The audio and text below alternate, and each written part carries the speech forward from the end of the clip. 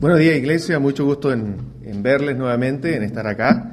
Y vamos a llevar la prédica el día de hoy. Tuve un llamado por interno, un aviso por interno que me llegó el día de viernes, creo, sobre un tema que podría ser interesante y que creo que sí puede ser interesante, puesto que hay cosas que en las Escrituras no se explicitan, porque no correspondía a los tiempos. Hay cosas en las Escrituras que no están dichas como las conocemos hoy en día, pero que sí nosotros tenemos que aplicar en algunas ocasiones el criterio y aplicar lo que la Escritura nos dice, a veces en forma más indirecta, pero que nos lleve obviamente al conocimiento de la verdad, a comportarnos como cristianos y hacer las cosas como Dios quiere. Es como si dijéramos que en la Escritura Cristo hubiese dicho: no manejarás a más de 120 kilómetros por hora en la autopista. No existía la autopista, no existían los autos. 120 kilómetros por hora era una velocidad impensada en ese tiempo, ¿no? Pero, ¿qué le dice a usted el sentido común, no? Que hay que respetar las reglas del tránsito, que no hay que atentar contra la vida de uno y que tampoco hay que atentar contra la vida de otros, porque sabemos que mientras más rápido se va, mayor es el riesgo. Entonces, a veces hay cosas en las cuales no están en la Biblia, pero sí tenemos que pensar. Y el tema de hoy es parecido, ¿no? Y que tiene que ver con lo de la donación de órganos y con lo que son los temas de las células madre. ¿No está en la Escritura? Pero nosotros tenemos que también tomar una postura frente a eso, porque es algo que hoy en día está en todas partes. Hay fuertes campañas, sobre todo para lo que es la donación de órganos, con lo que tiene que ver con respecto a las células madres. Es un mundo incipiente en lo que es la llamada, no sé, biotecnología o como se quiera llamar. No soy experto tampoco en esas materias, pero nosotros como individuos tenemos que saber qué decisión tomar y qué es lo que corresponde y qué es lo que enseña a Dios o qué es lo que Dios guarda silencio y nos deja en libertad. Tenemos que ver eso. Entonces, tenemos claro que de estos temas la Escritura no nos habla. ¿Por qué? Por razones muy simples. Es como el ejemplo de manejar a 120 kilómetros por la autopista, ¿no? En ese tiempo no existía la ciencia por el lado humano para poder realizar algo similar. No existía tampoco la medicina interventiva, por decirlo así, de abrir una persona, tratar sus órganos en el interior y después cerrarlo y que siga caminando. No, eso no existía. De hecho, antiguamente, en los tiempos de Cristo, en el tiempo que se escribió la Escritura, la palabra de Dios, tampoco existían las vacunas. Las vacunas no es algo que haya existido toda la vida, es de estos últimos siglos. El descubrimiento de la vacuna ha traído, y yo creo que es indudable, muchos beneficios para reducir la tasa de mortandad. Y por eso que hoy en día tenemos la posibilidad de que la población, la vida estimada de muerte de la gente ya esté por los 80 años. Porque hay vacunas, porque hay remedios. Existe que el remedio para el colesterol, que el remedio para el azúcar, que el remedio para la hipertensión, cosas que antes no existían. Y sabemos, en la época de los 1500, 1600, cuando una plaga, por ejemplo, atacaba alguna enfermedad, atacaba a los pueblos, se moría la mayoría. La mortandad era grande y las fosas comunes que tenían que hacer y quemar a los muertos por un tema de salud, de higiene, era lo que tenían que hacer en esos tiempos. Hoy en día no lo hacemos porque tenemos las vacunas y los niños chiquititos, como el que acaba de llegar aquí adelante, ¿le puso las vacunas o no, hermano? Sí. Le van a poner vacunas y ya le pusieron sus vacunas. ¿Por qué? Para prevenirlo, para evitar que se tome que el sarampión, y no sé qué otras cosas más pueden haber. Las mamás saben perfectamente qué es lo que prevén, ¿no? Pero la idea es esa, ¿no? Ocupamos la ciencia para prevenir enfermedades. Tampoco, por ejemplo, en esos tiempos existía la cesárea. La cesárea tampoco es algo que haya existido por largos tiempos, es solo en el último siglo. Y no sé si en el último siglo, a lo mejor en los últimos 50 años, 100 años, si no es mucho más lejos lo que tengo que irme. Porque en los últimos 50 años el progreso de la medicina ha sido gigante. Pero antes no existían las cesáreas. Y por ende, la mortandad de niños al nacer era mayor que la que existe hoy en día.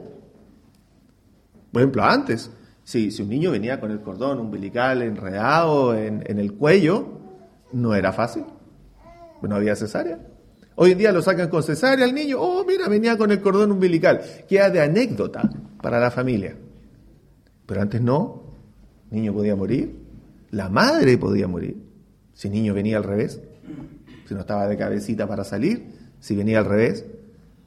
Madres morían después del parto. Hoy en día eso no es tan común. Y estamos hablando de no más de 100 años. La técnica de resucitación. Desfibrilador, si es que no me equivoco. Gracias, ahí me dicen que sí por allá. Es un elemento que antes no existía. Y una persona que está sin latir su corazón durante un par de segundos, si no existe ese elemento, no lo revives. O las técnicas de resucitación. ¿Qué ocurría antes? Se moría. Los preinfartos. Hoy en día los podemos curar. Antes, ¿qué ocurría? Te morías. Los bypass en el corazón. ¿Qué ocurría antes? La persona se le llenaba las arterias del corazón, se le llenaba, a lo mejor comía mejor en todo caso, pero se le llena de colesterol, se le tapan y se muere. Eso ocurría. ¿Cuántos de ustedes conocen historias de sus abuelitos, del tata, la nona, qué sé yo, como lo quieran llamar? Y que a los 50 años le vino un patatún y se murió. ¿Por qué? Porque claro, el control del colesterol y estas cosas no existía antes.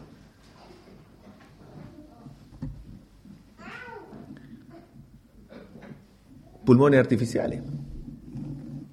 Cuando alguien está en operación, que le puedan colocar un pulmón artificial, que le haga respirar. O cuando está con problemas, efectivamente el pulmón está conectado ahí a un pulmón artificial. ¿Qué habría ocurrido hace 100 años? Se muere. La anestesia, parte principal para poder hacer cualquier operación. Porque usted no me va a decir que usted está dispuesto a que le operen, no sé, porque le saquen un, ¿cómo se llama? Esta cosa que te duele, que te viene el dolor. Apendicitis, gracias. ¿Qué pasa si te viene una apendicitis? Y habría que sacarla sin anestesia. ¿Pero qué prefieren ustedes? Con anestesia. No hay por dónde perderse, ¿cierto? Y son cosas que antes no existían. Antes, ¿qué ocurría con esa apendicitis en los tiempos de Jesús? Se moría.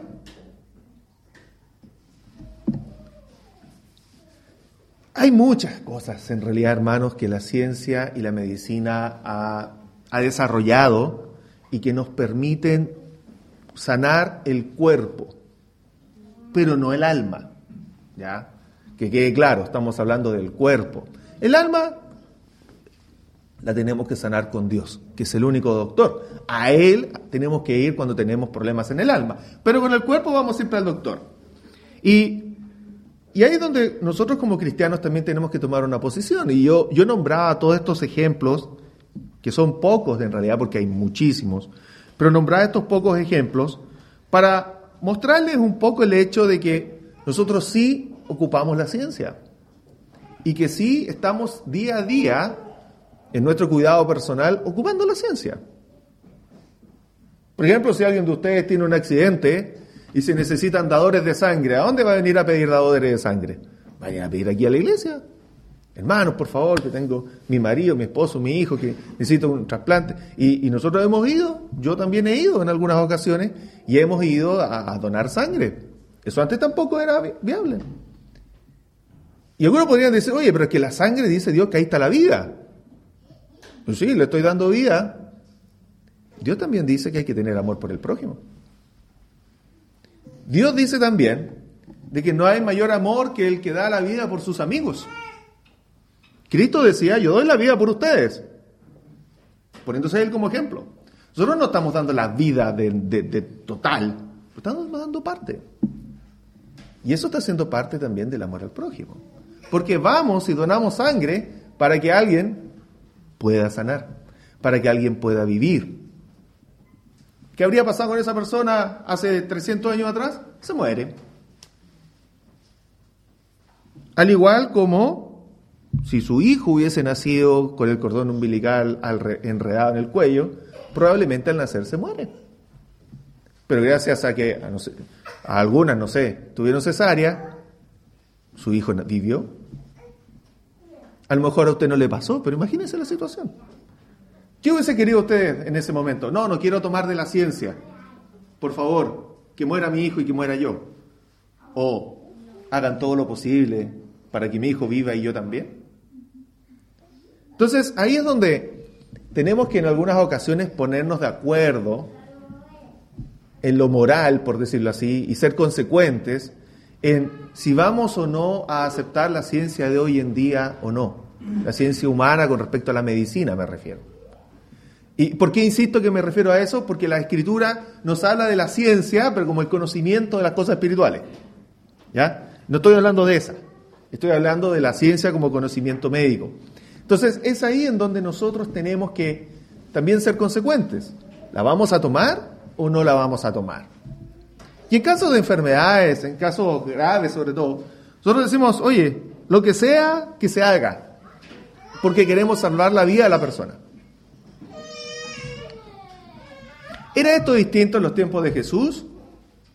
No. Jesús, obviamente sabemos que tiene el poder de Dios. Jesús sanó a muchos. Jesús devolvió la vista. Jesús hizo sanar a los cojos. Hizo caminar a los paralíticos, que se levantaran. Jesús sanó de problemas mentales que algunos tenían. Jesús, sobre todo, sanó también una mujer con la mano seca. Una mujer que estaba encorvada por 40 años, también Jesús la sanó. Jesús sanó. Y alguien podría decir, oye, pero si eso es Jesús, ¿qué tiene que ver eso con nosotros? Bueno, si nosotros podemos hacer algo de eso, ¿acaso Jesús no nos está enseñando que sanar y curar era bueno?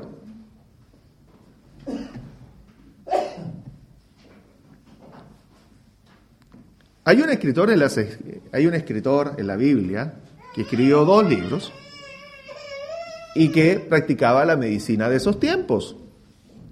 Y se llamaba Lucas. ¿Qué medicina practicaba? La que estaba a su alcance. Recuerden que los ungían con aceites para lavar sus heridas. A lo mejor le hacían tomar hierbas naturales. Cosas que para nosotros nos pueden parecer precarias, pero era lo avanzado de ese tiempo. Ellos también practicaban la medicina. Ellos también trabajaban con lo que tenían en ese tiempo para poder sanar y curar. Cuando alguien estaba enfermo no lo dejaban morir, sino que lo cuidaban y lo ayudaban para que mejorara. La diferencia eran los medios. Nada más. Porque nosotros sí tenemos hoy en día tecnología, por decirlo así, distinta a la que se tenía en los tiempos de Jesús. Alguien podrá decir, pero ¿cómo es posible que mi cuerpo después sea desmembrado y repartido en otras personas? Sacado algunos órganos y puesto en otros. ¿Qué va a pasar con la resurrección? ¿Qué va a pasar cuando venga el Señor? Porque si estamos acá es porque queremos ver al Señor. Si estamos acá es porque queremos ir algún día a recibir al Señor cuando venga de los cielos para irnos allá a los cielos. Entonces, yo le quiero invitar al libro de Mateo.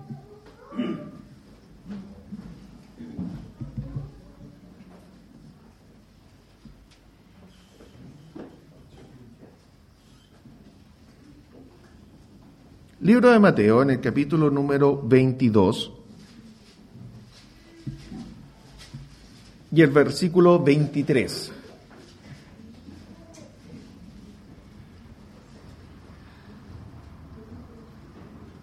¿Ya? Versículo 23, 22, 23. Y de ahí en adelante vamos a leer un par de versículos. Y dice así: aquel día vinieron a él los saduceos, que dicen que no hay resurrección, y le preguntaron diciendo: Maestro, Moisés dijo, si alguno muriere sin hijos, su hermano se casará con su mujer, y le levantará descendencia a su hermano.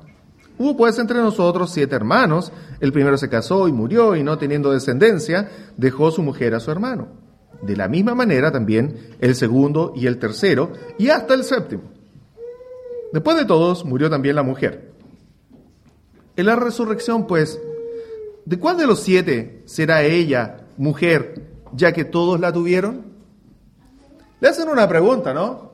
Basado según la ley de Moisés, y tratan de pillar a Jesús, aquí también es una pregunta un poco capciosa, pero dicen, basado en la ley de Moisés, la mujer tenía que tomar como esposo al hermano de cada uno de ellos hasta generar la descendencia. Y como no le generó, bueno, llegó y se murieron los 7, y pregunta, bueno, ¿de quién va a ser? Y la misma pregunta nos podríamos hacer nosotros, ¿no? ¿Qué va a pasar con nuestros órganos si al morir son distribuidos en distintas personas, desconocidos obviamente? Es muy probable que sean entregados a personas desconocidas, que no vamos a saber de ellos, y nuestros órganos van a seguir viviendo, pero yo voy a haber muerto. Pero van a haber órganos míos que sí van a seguir viviendo. Versículo 29. Entonces respondiendo Jesús les dijo: erráis, ignorando las Escrituras y el poder de Dios, porque en la resurrección ni se casarán, ni se darán en casamiento, sino serán como los ángeles de Dios en el cielo. Pero respecto a la resurrección de los muertos, ¿no habéis leído lo que os fue dicho por Dios cuando dijo: yo soy el Dios de Abraham, Dios de Isaac, Dios de Jacob? Dios no es Dios de muertos, sino de vivos. Oyendo a la gente se admiraba de su doctrina. Llevándolo al contexto de lo que estamos hablando acá. Acá Cristo le dice: ignoráis, porque no va a ser esposa de ninguno de estos 7, sino que va a ser como los ángeles, que no se dan en casamiento. Nosotros tampoco vamos a resucitar con nuestro cuerpo. Usted no crea que va a resucitar con las mismas, por decirlo así, como si fuese un mecánico. Usted no va a resucitar con las mismas piezas que tiene ahora instaladas. No. Usted puede, cuando dona sangre, ¿dónde quedó su sangre? En otro cuerpo. ¿Acaso cuando usted resucite esa sangre va a volver a usted? Si usted donara un hígado, que lo puede hacer en vida, si usted donara un hígado, ¿acaso cuando usted resucite ese hígado va a volver a usted? Yo creo que son preguntas o dudas que a veces puede ser como esta, ¿no? Porque dice, en la resurrección ni se casarán ni se darán en casamiento. Y dice, ¿no? Si no serán como los ángeles de Dios en el cielo. ¿Acaso los ángeles del Dios en el cielo tienen un corazón, un hígado, un páncreas, córnea? ¿Tienen esas cosas? No. Porque son espíritus. No hay relación, dice Dios, entre la vida que nosotros conocemos y la espiritual allá en los cielos, porque seremos como los ángeles. Y si vamos a ser como los ángeles, ¿necesitamos de nuestro cuerpo? Porque si necesitáramos, le hago la pregunta, ¿no?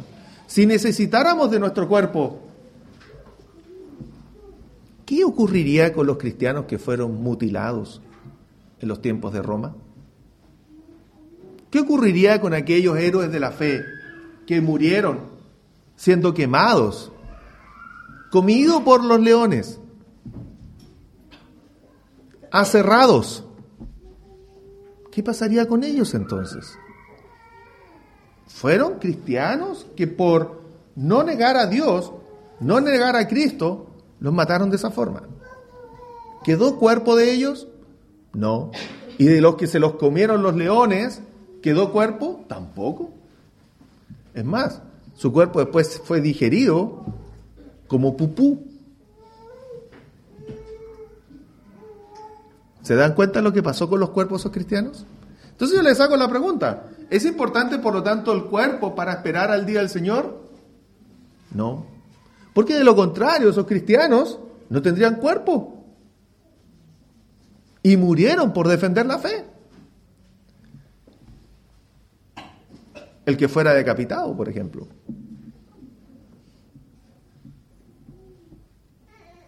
¿Puede ir al cielo sin cabeza? Sí, porque lo que va a ir al cielo va a ser su espíritu, no su cuerpo. Primera de Corintios, capítulo 15.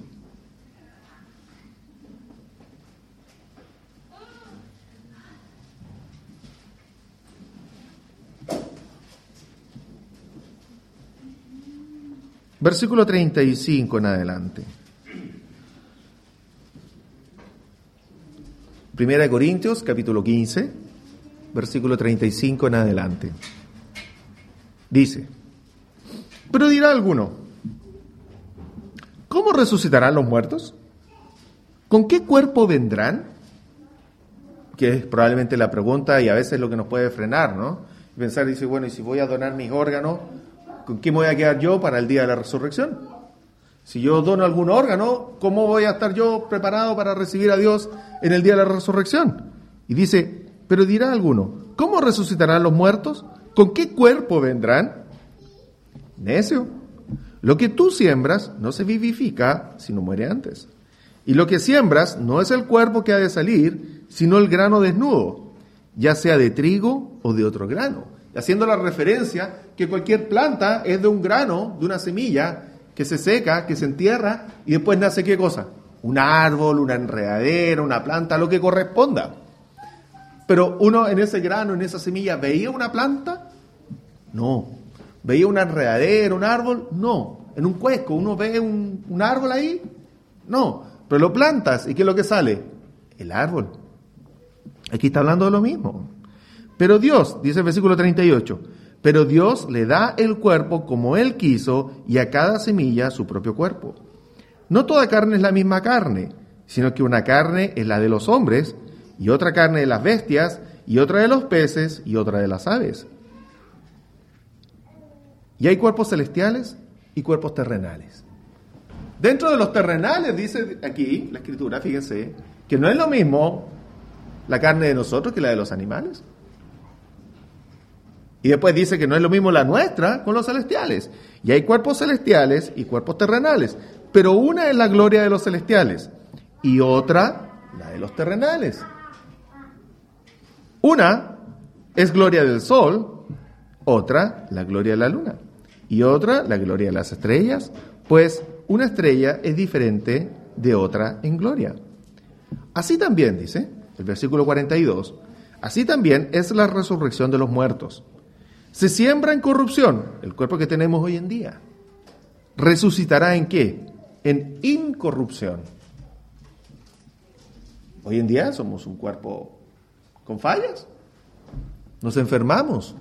No por ser cristianos vamos a dejar de enfermarnos.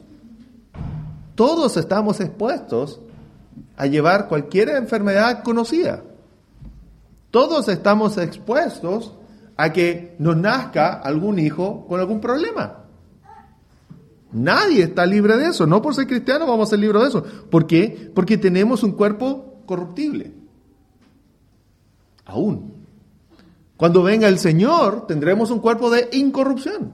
Ahí recién tendremos un cuerpo libre de cualquier falla. 43 dice: se siembra en deshonra, resucitará en gloria. Se siembra en debilidad, resucitará en poder. Se siembra cuerpo animal, resucitará como espiritual. Hay cuerpo animal y hay cuerpo espiritual. Así también está escrito: fue hecho el primer hombre Adán, alma viviente, el postrer Adán, espíritu vivificante, refiriéndose a Cristo. Más lo espiritual no es primero, sino lo animal, luego lo espiritual. Primero somos nosotros, ¿no?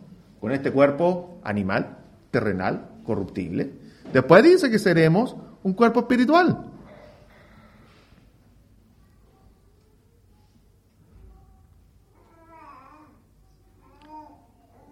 ...47... El primer hombre es de la tierra, terrenal. El segundo hombre, que es el Señor, es del cielo, refiriéndose a Cristo. ¿Cuál es el terrenal? Tales también los terrenales, y cuál es el celestial, tales también los celestiales. Y así como hemos traído la imagen del terrenal, traemos también la imagen del celestial. Pero esto digo, hermanos, que la carne y la sangre no pueden heredar el reino de Dios, ni la corrupción hereda la incorrupción. ¿Qué nos está diciendo acá? Nos ha explicado y nos dice algunas palabras. Mira, estaba Adán, que representa a este cuerpo terrenal, y está Cristo, que representa a ese cuerpo espiritual que vamos a tener algún día. Dice que tenemos un poco de ambos, porque claro, nuestro espíritu no va a morir. Recuerden que lo que muere es el cuerpo. Nuestro espíritu va a seguir vivo, esperando el día del juicio. Y dice, ¿no?, que aquella resurrección, dice que nuestro cuerpo no va a ir. Dice el versículo 50.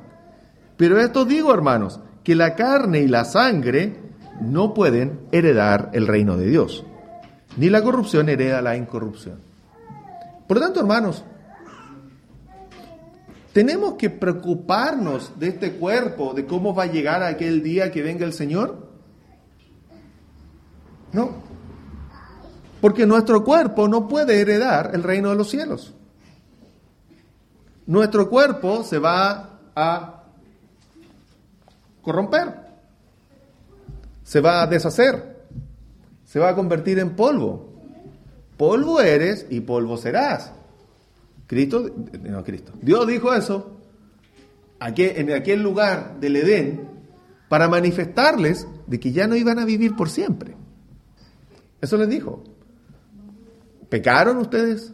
Ahora, ¿qué va a ocurrir con ustedes? Van a morir. Van a volver a ser lo que fueron antes.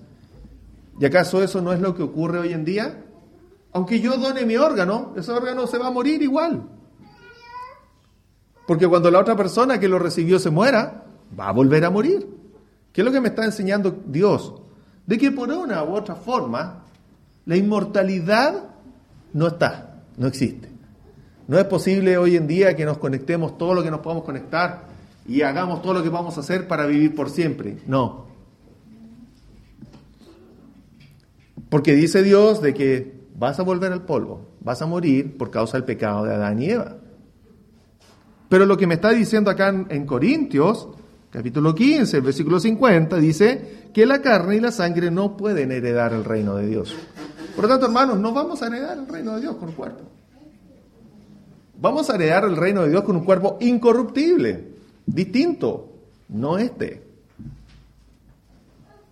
No es como la resurrección de Lázaro. Lázaro resucitó. Llevaba 3 días muerto, ya estaba descompuesto, el olor era fuerte. Más de algunos de sus órganos ya estaban dañados. Pero Cristo lo resucita. ¿Lázaro resucitó por siempre? No. Volvió a morir. Porque tenía que volver al polvo de una u otra manera.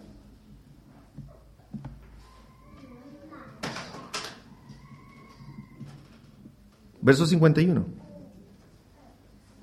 He aquí, os digo un misterio.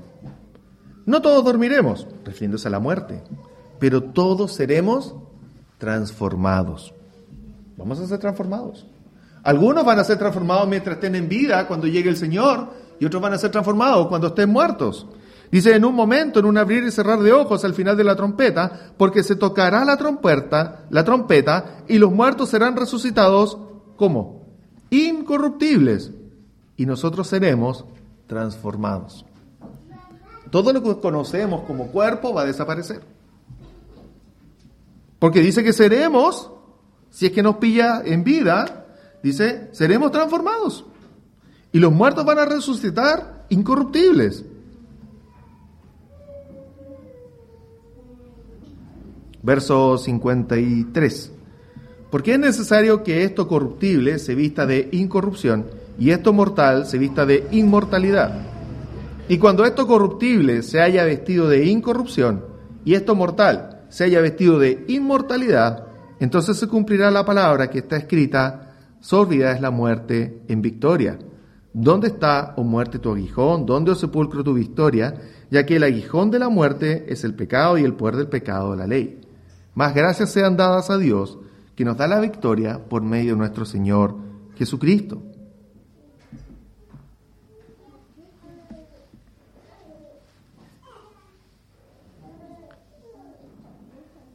Vamos a resucitar, hermanos. Vamos a resucitar en victoria con un cuerpo incorruptible. ¿O vamos a ser transformados? ¿Pero qué pasó si usted perdió el apéndice? ¿Es más o menos digno para entrar al cielo? No, igual.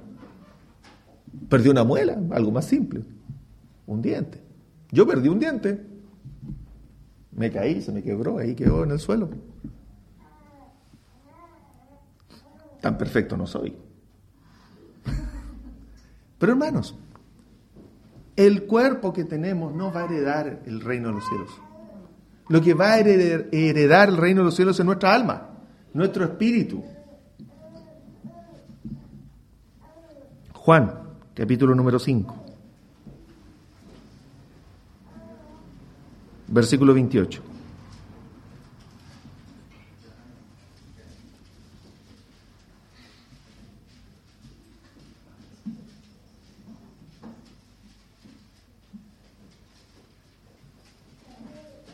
Dice así, 5:28, Juan 5:28, dice: no os maravilléis de esto, porque vendrá hora cuando todos los que están en los sepulcros oirán su voz, y los que hicieron lo bueno saldrán a resurrección de vida, mas los que hicieron lo malo a resurrección de condenación. Yo le hago la pregunta, aquí dice, le hago la siguiente pregunta primero.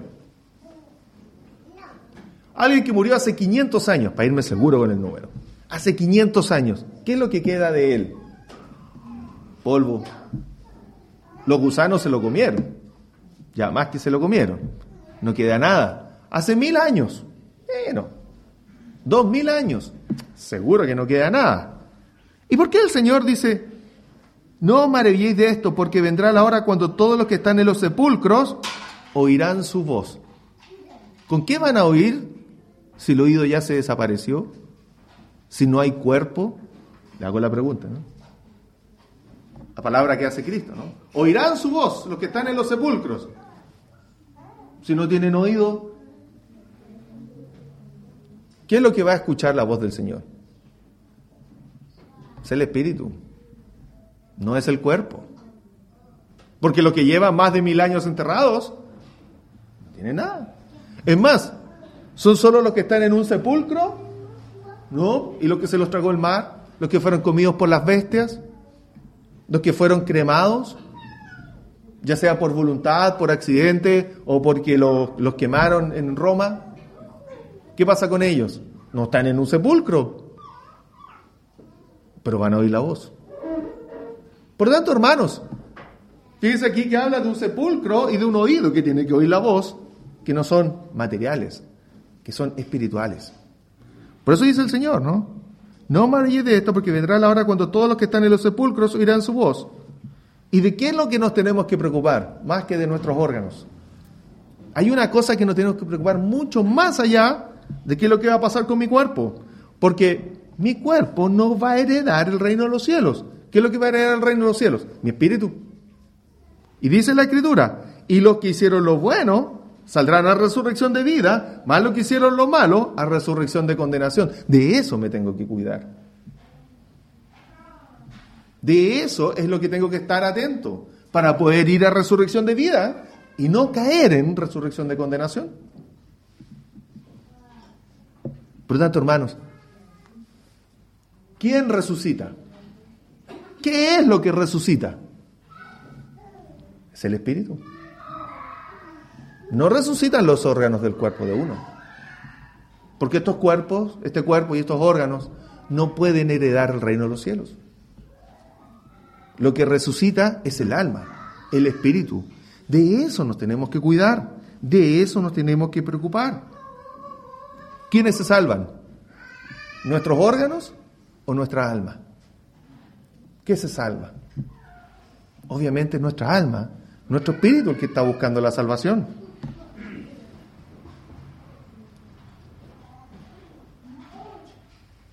Hay una historia también de que hermanos fieles en el Señor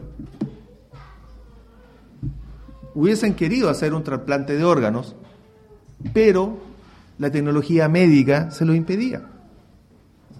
Porque si hubiese existido la posibilidad de hacerlo, lo hubiesen hecho. Gálatas, capítulo número 4. Y ustedes conocen estos versículos, lo que pasa es que yo se lo estoy diciendo de otra forma. Gálatas, capítulo número 4, versículo número 13.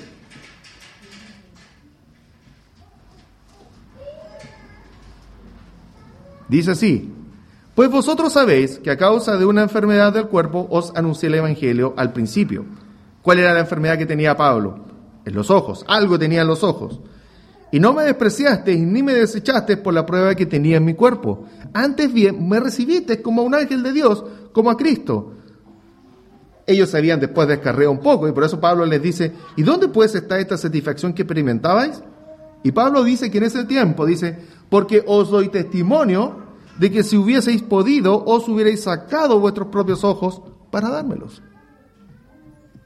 ¿Existía la ciencia para que lo hicieran? No. Pablo tenía un problema grave en los ojos. Algo que no lo dejaba después, al final, de hecho, en su último periodo de vida, las cartas él no las escribía.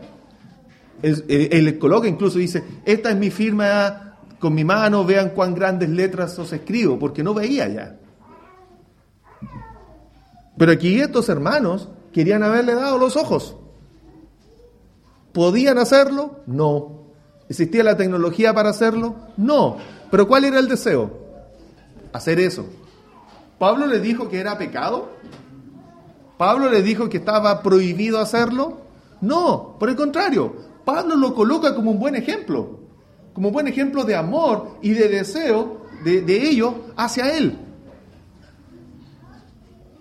En ningún momento Pablo dice que eso es malo. Y difícilmente Pablo pudiese haber apoyado la donación de órganos porque no existía. Es algo de los últimos 50 años.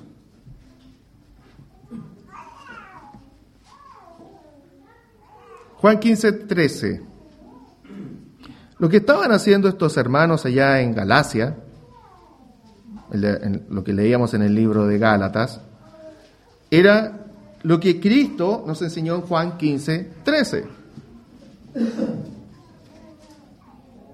Dice: vosotros sois mis amigos, si hacéis lo que yo os mando.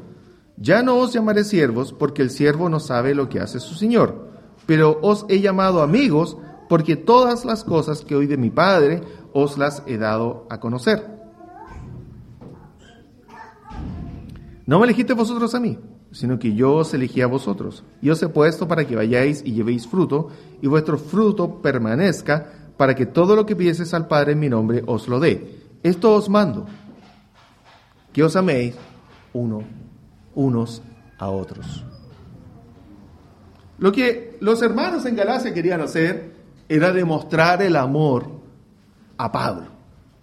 ¿Cómo querían hacerlo? Sacándose sus ojos y poniéndoselos a Pablo para que pudiera seguir predicando sin ese impedimento. No lo hicieron porque no se podía. Nada más que por eso. No por un problema de deseo. Y yo les voy a comentar ahora el caso de una persona que fue enterrado sin ninguno de sus órganos internos y que va a ver la gloria del Señor algún día. Vamos al libro de Éxodo, y que lleva muchísimos años. Vamos al libro de Éxodo, capítulo 12.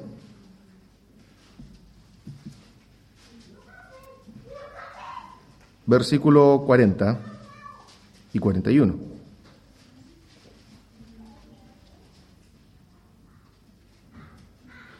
Dice así la Escritura. Por si acaso, por si algunos hermanos no conocen un poco la historia, en breve resumen. José, el rey de Egipto, ¿cierto? películas, la historia, los monitos animados.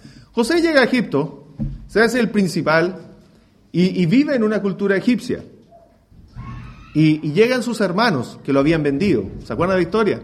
Que lo habían vendido, le dijeron a su padre que su hijo había muerto porque le tenían envidia. Después es llevado, lo venden en realidad a unos esclavos y es llevado a Egipto y revela los sueños del emperador y es nombrado segundo a bordo, por decirlo así, dentro de lo que era el imperio egipcio. Y después, con el tiempo, José muere. Y producto de que José había profetizado los 7 años de bonanza y después los 7 años de hambruna, es nombrado como uno de los principales y nunca perdió ese estatus.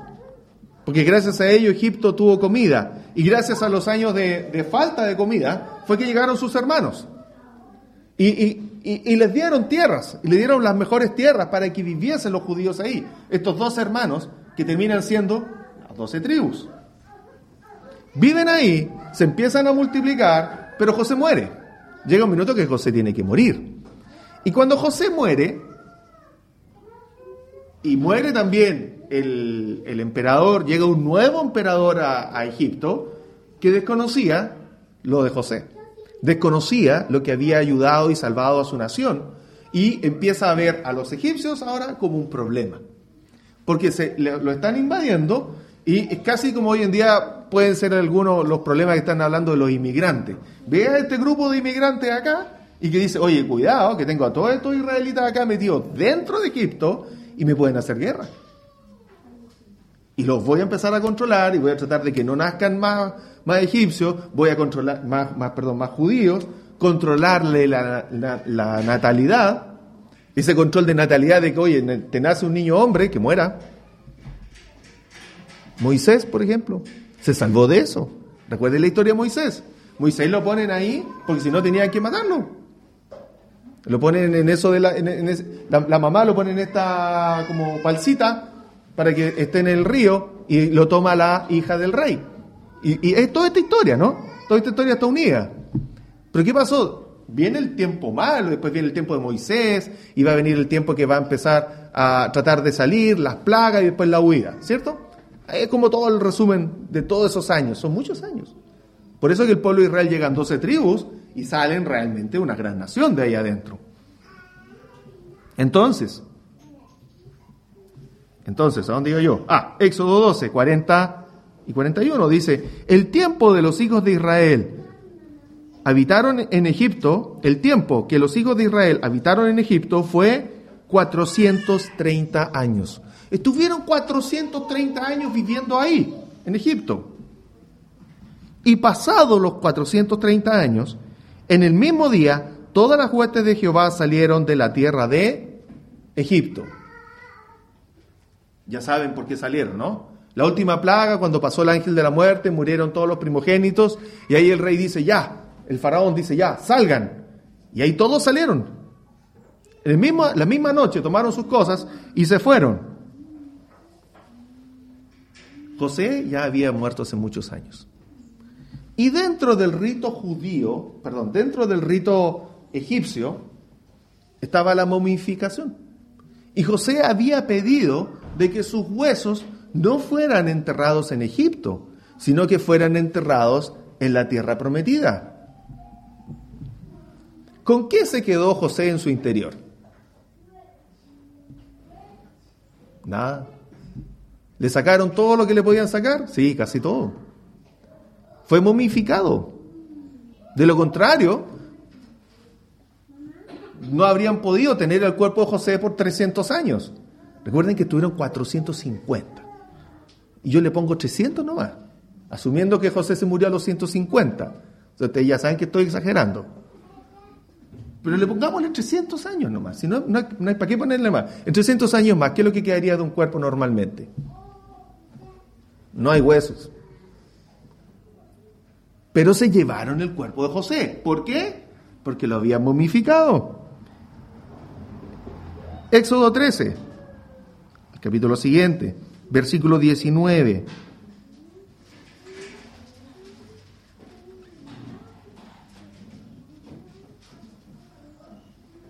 13:19 dice, tomó también consigo Moisés, ¿qué cosa? Los huesos de José. No está hablando del hueso como tal, sino de este cuerpo momificado. De lo contrario no hubiese quedado nada después de 400 años.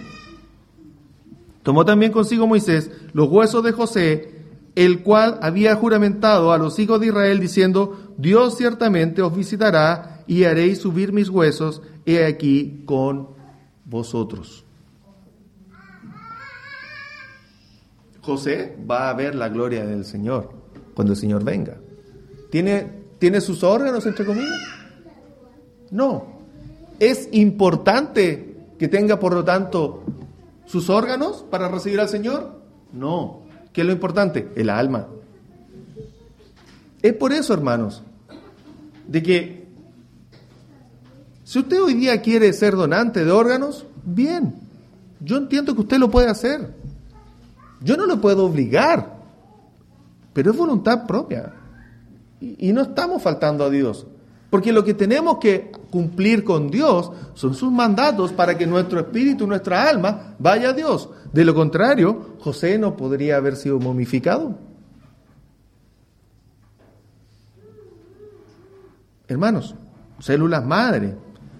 Hay dicho y programa, o sea, hay programas que dicen que no es tan cierto, que sí es cierto. No importa, supongamos que fuera cierto. ¿Qué importa?